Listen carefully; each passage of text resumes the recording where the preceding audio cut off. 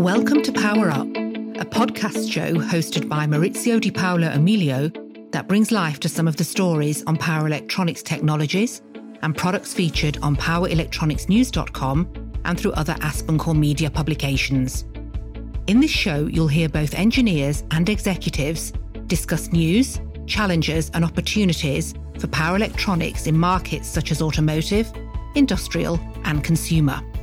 Here is your host, Editor-in-Chief of powerelectronicsnews.com and eeweb.com, Maurizio Di Paolo Emilio.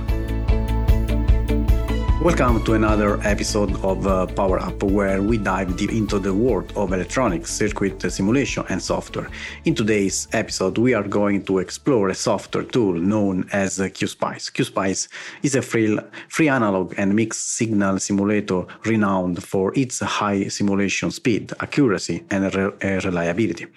It's a versatile tool that empowers engineers to simulate a wide range of electronic circuits. In this podcast with the QSPICE creator, Mike Engelhardt, we will analyze different aspects of this tool. It also accurately models various aspects such as I2C communication and dynamic register changes during the simulation, reducing the errors and making circuit performance prediction more reliable. Let's talk with Mike.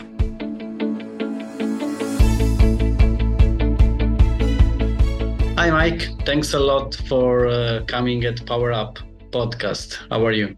I'm doing well, Maurizio. Thank you. Thank you. Thanks a lot, Mike. Where are you located, Mike? I'm in Sunnyvale, California. Good.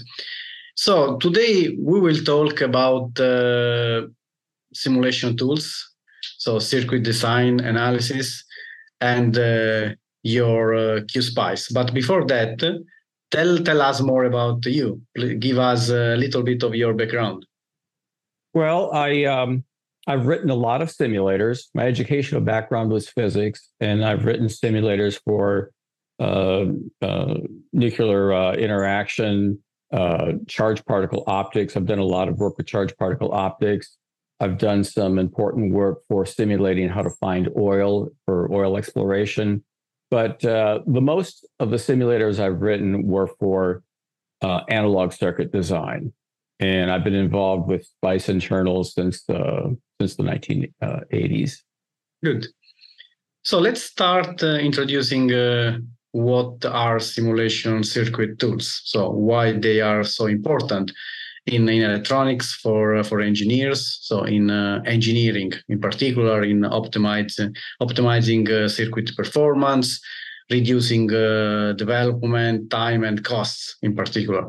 So maybe please also share some examples, real-world examples of how simulation circuit tools have been used to solve problems, challenges, complex engineering challenges. Well, the most important thing that a circuit simulator will do for you is help you understand the circuit better. It develops your intuition of that circuit. It, with today's multi-layer boards and surface mount, it's very awkward to change values or reroute traces or really work on the board or even measure certain currents in the board because they're simply not accessible when you're looking at this printed circuit board on the bench. So what a circuit simulator does is it lets you understand the circuit much better than you can by actually dealing with the hardware. That's the most important thing it does. Now that falls into productivity in that it makes circuit design less error prone. You understand the circuit, you know how to deal with the odd behavior you might see. You know what you have to do to test that it will. If it fails in environmental testing, you have a better idea how to correct the circuit so it passes environmental testing. That's really what it does. And so SPICE has actually moved to board level design from IC design for the same reason that it was useful in IC design. SPICE was originally about designing ICs because it's so difficult to reroute traces and change component values on an integrated circuit after you're looking at this dice after you're looking at a die at a microscope, and not everybody has focused ion beams and can redeposit new tungsten traces to reroute the IC and try different things that didn't work in practice. So that's what it does.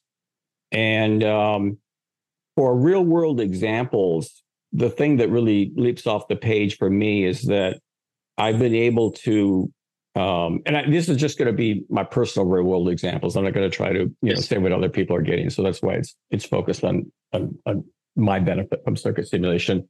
I've been able to author a number of inventions that I would never have thought of had it not been for circuit simulation.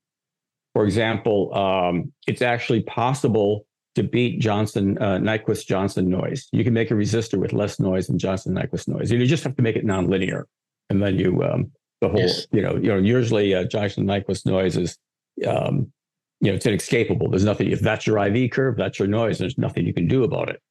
But if you have a nonlinear resistor, you can use it at a point where it has less noise than the Johnson-Nyquist noise. And I would never have gotten to that conclusion had it not been from circuit simulation. Another example is, I've dealt a lot with switch-mode power supplies. I've literally debugged hundreds of thousands of switch-mode power supplies in simulation. And I've come to a way of understanding them, which I think is very hard to get to unless you've had that experience. And in that, I have been able to invent new slope compensation schemes that makes it possible to compensate a current mode controller every bit as well as a voltage mode controller with a perfect input voltage, which normally is not possible. It just turns out that people are using entirely the wrong slope compensation function. And often they're actually using the wrong sign of slope. I mean, it's that gross of an error.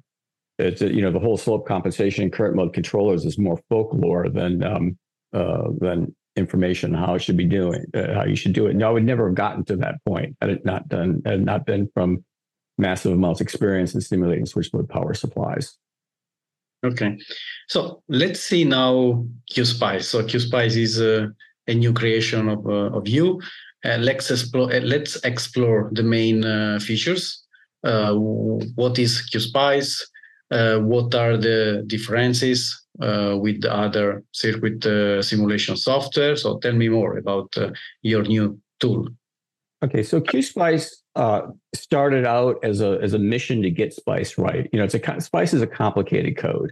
And even if you've had people from the original Berkeley CAD group explain it to you and explain why it was written the way it was, it's still a very difficult code. So I started the QSPICE project just as a mission to get SPICE right once in my life. There's three aspects to it that make it important. One aspect comes directly from that mission, and that is that it has better SPICE basics. It eliminates all the device IV curve discontinuities. There's countless singularities that have been removed. And the time step control is completely revamped. So it's a much more robust SPICE program that I've otherwise ever seen. The second aspect to QSPICE that makes it relevant is its extended capabilities. And there the extended capabilities is that you can present a massive amount of digital logic to your SPICE simulation.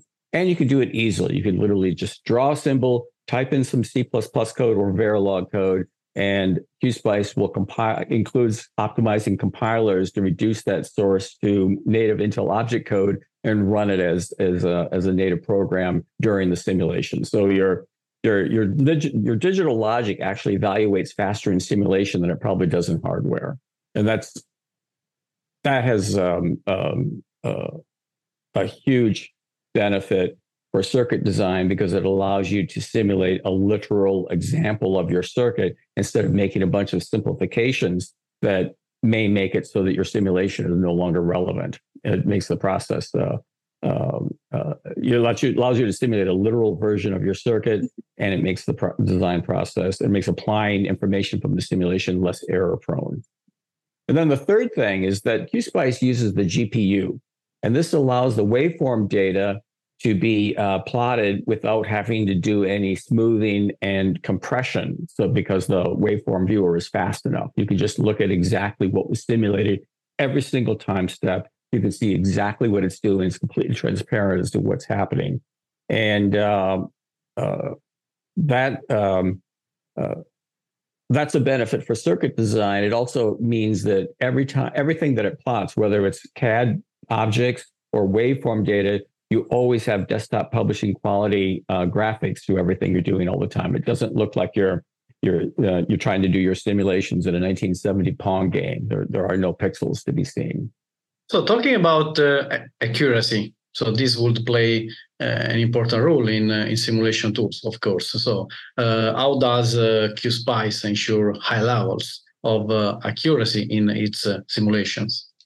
Okay, there are accuracy and robustness are inseparable in analog circuit simulation. The more accurate it is, the more robust the solver is. If it's not accurate, the circuit can wander off into some non-physical state and you'll never get the solution. You end up with all sorts of convergence problems. But if the simulator is accurate, then it can solve your physical circuit. So that's really where I get the robustness that I spoke about, is that I solve the circuit more accurately. There's a lot of things that go into implementing an accurate simulator. Time step control, the way you integrate differential equations. QSPICE has a number of original methods of predictor corrector methods for integrating the differential equations. Things that I've never seen done in any SPICE program before. It carefully chooses whether to solve quantities in 64-bit precision, normal's double precision, or an 80-bit extended precision. Throughout the whole software, it uses different precision for different things. So it carefully does that. That's how it gets its robustness, is by being more accurate. QSPICE has an entirely new time step control, and that's where that does a lot for accuracy, but it also it means that if you say you want a relative tolerance of 0.1%, and if you simulate a sine wave, your noise floor is 60 dB down. If you want an accuracy of a part per million, your noise floor is 120 dB down. So it gets it tries to solve things as accurately as you ask for. It has the capability of figuring out what time steps to use to solve quantities as accurately as you want. Okay, good. Thanks. So let's talk a little bit in details about application. So how QSPICE would handle complex simulation involving radio frequency or power circuits. So like editor or power electronics, I have to ask this one, what advantages so would offer in these scenarios? Also considering the advent even more of wideband gap. I'm not talking silicon carbide devices only, but also gallium nitride. Okay, as far as RF, QSPICE is going to solve for the full nonlinear behavior of your nonlinear circuit. It will do it at RF, and it does it fast enough that you can also extract low frequency behavior. If you have some low frequency feedback loop closed, in the sideband of the RF, it can handle that problem very well. And it will handle it without making any approximations. It will solve your exact circuit. For wide band gap, QSPICE extends the device equations so that it can handle wide band gap devices as native circuit elements. I've extended the MOSFET device equations so that a gallium nitride it can be stimulated directly, without using a subcircuit. It will simulate the native gallium nitride device. And for this has been extended to silicon carbide JFETs, and even the Qorvo specific products of Cascode configuration is a native circuit element. And doing that eliminates internal nodes, because you can have an equivalent circuit that behaves exactly like your 2 dice and inductors and all that stuff, and it handles all that. And actually, that comes back into the RF a little bit. QSPICE has the equations in it so that if you put in the dimensions of a bond wire, it can compute the inductance and resistance of that bond wire. And it actually is probably more accurate than even finite element, because it uses the library results from Grover on inductance calculations for those. So it has a very accurate way of computing stray inductances of bond wires and a number of other geometries like coils, loops, and strip lines. Okay. So may you share some case studies, success stories where your tool has played an important role in circuit design, also based on your customer feedback from your customer? Well, QSPICE is new. It was released earlier this year, so we actually haven't saved any lives with it yet. Okay. No one has a pulse today that they wouldn't have had they not used QSPICE. But in the short amount of time that QSPICE has been around, again, just speaking from personal experience, I've had new insights into constant on-time controllers and variations of constant on-time that I don't know how else I could have come to them had I not been able to write a constant on-time controller in C++ and quickly look at, rapidly prototype different algorithms. So that was for me, it was basically a spiritual experience, what I learned with constant on-time this year. Other users have also been using QSPICE's ability to do massive amounts of digital logic. There's users that have posted examples on the forum. One DLL will allow you to play a .wave file into a simulation. Another user implemented SPI in a DLL, so you have a SPI block you can use. Other than that, the feedback I get from users are just mostly maintenance issues that I have to take care of. I haven't had anyone come up to me and say, I saved my children's lives because I used QSPICE. That hasn't happened yet. So, Mike, in conclusion, I have the last one question. Thanks a lot for sharing QSPICE, your new creation. So, there are any best practice tips for beginners looking to get started with QSPICE? Okay, well, the first thing you have to do is get it. Okay, so that's easy. There's a vanity URL that will go navigate you directly into Qorvo's site as to how to initiate getting installing QSPICE, and that is www.qspice.com. Then once you get it, you install it. In installation, you can either install it as the administrator if you have those rights on your machine, or you can install it as a user. If possible, install it as the administrator so that you get previews of files in Windows Explorer and in the file browser. But anyway, so first you get it, then you install it, and then you need to immediately run some simulations. And if you go to the top level menu of File, Open Demo, there's a dozen examples that try to be illustrative as to what the thing is capable of, including a number of hierarchical designs that show how to model switchboard power supply controllers. Fantastic. Okay, Mike, thank you for joining us at Power Up. Thank you very much, Maurizio. I really appreciate the interest. That brings us to the end of this episode. Stay tuned with more news and technical aspects about power electronics. If you are listening to this on the podcast page at eetimes.com or powerelectronicsnews.com, links to articles on topics we have discussed are shown on this page. Power Up is brought to you by Aspen Core Media. The host is Maurizio Di Paolo Emilio, and the producer is James Eade.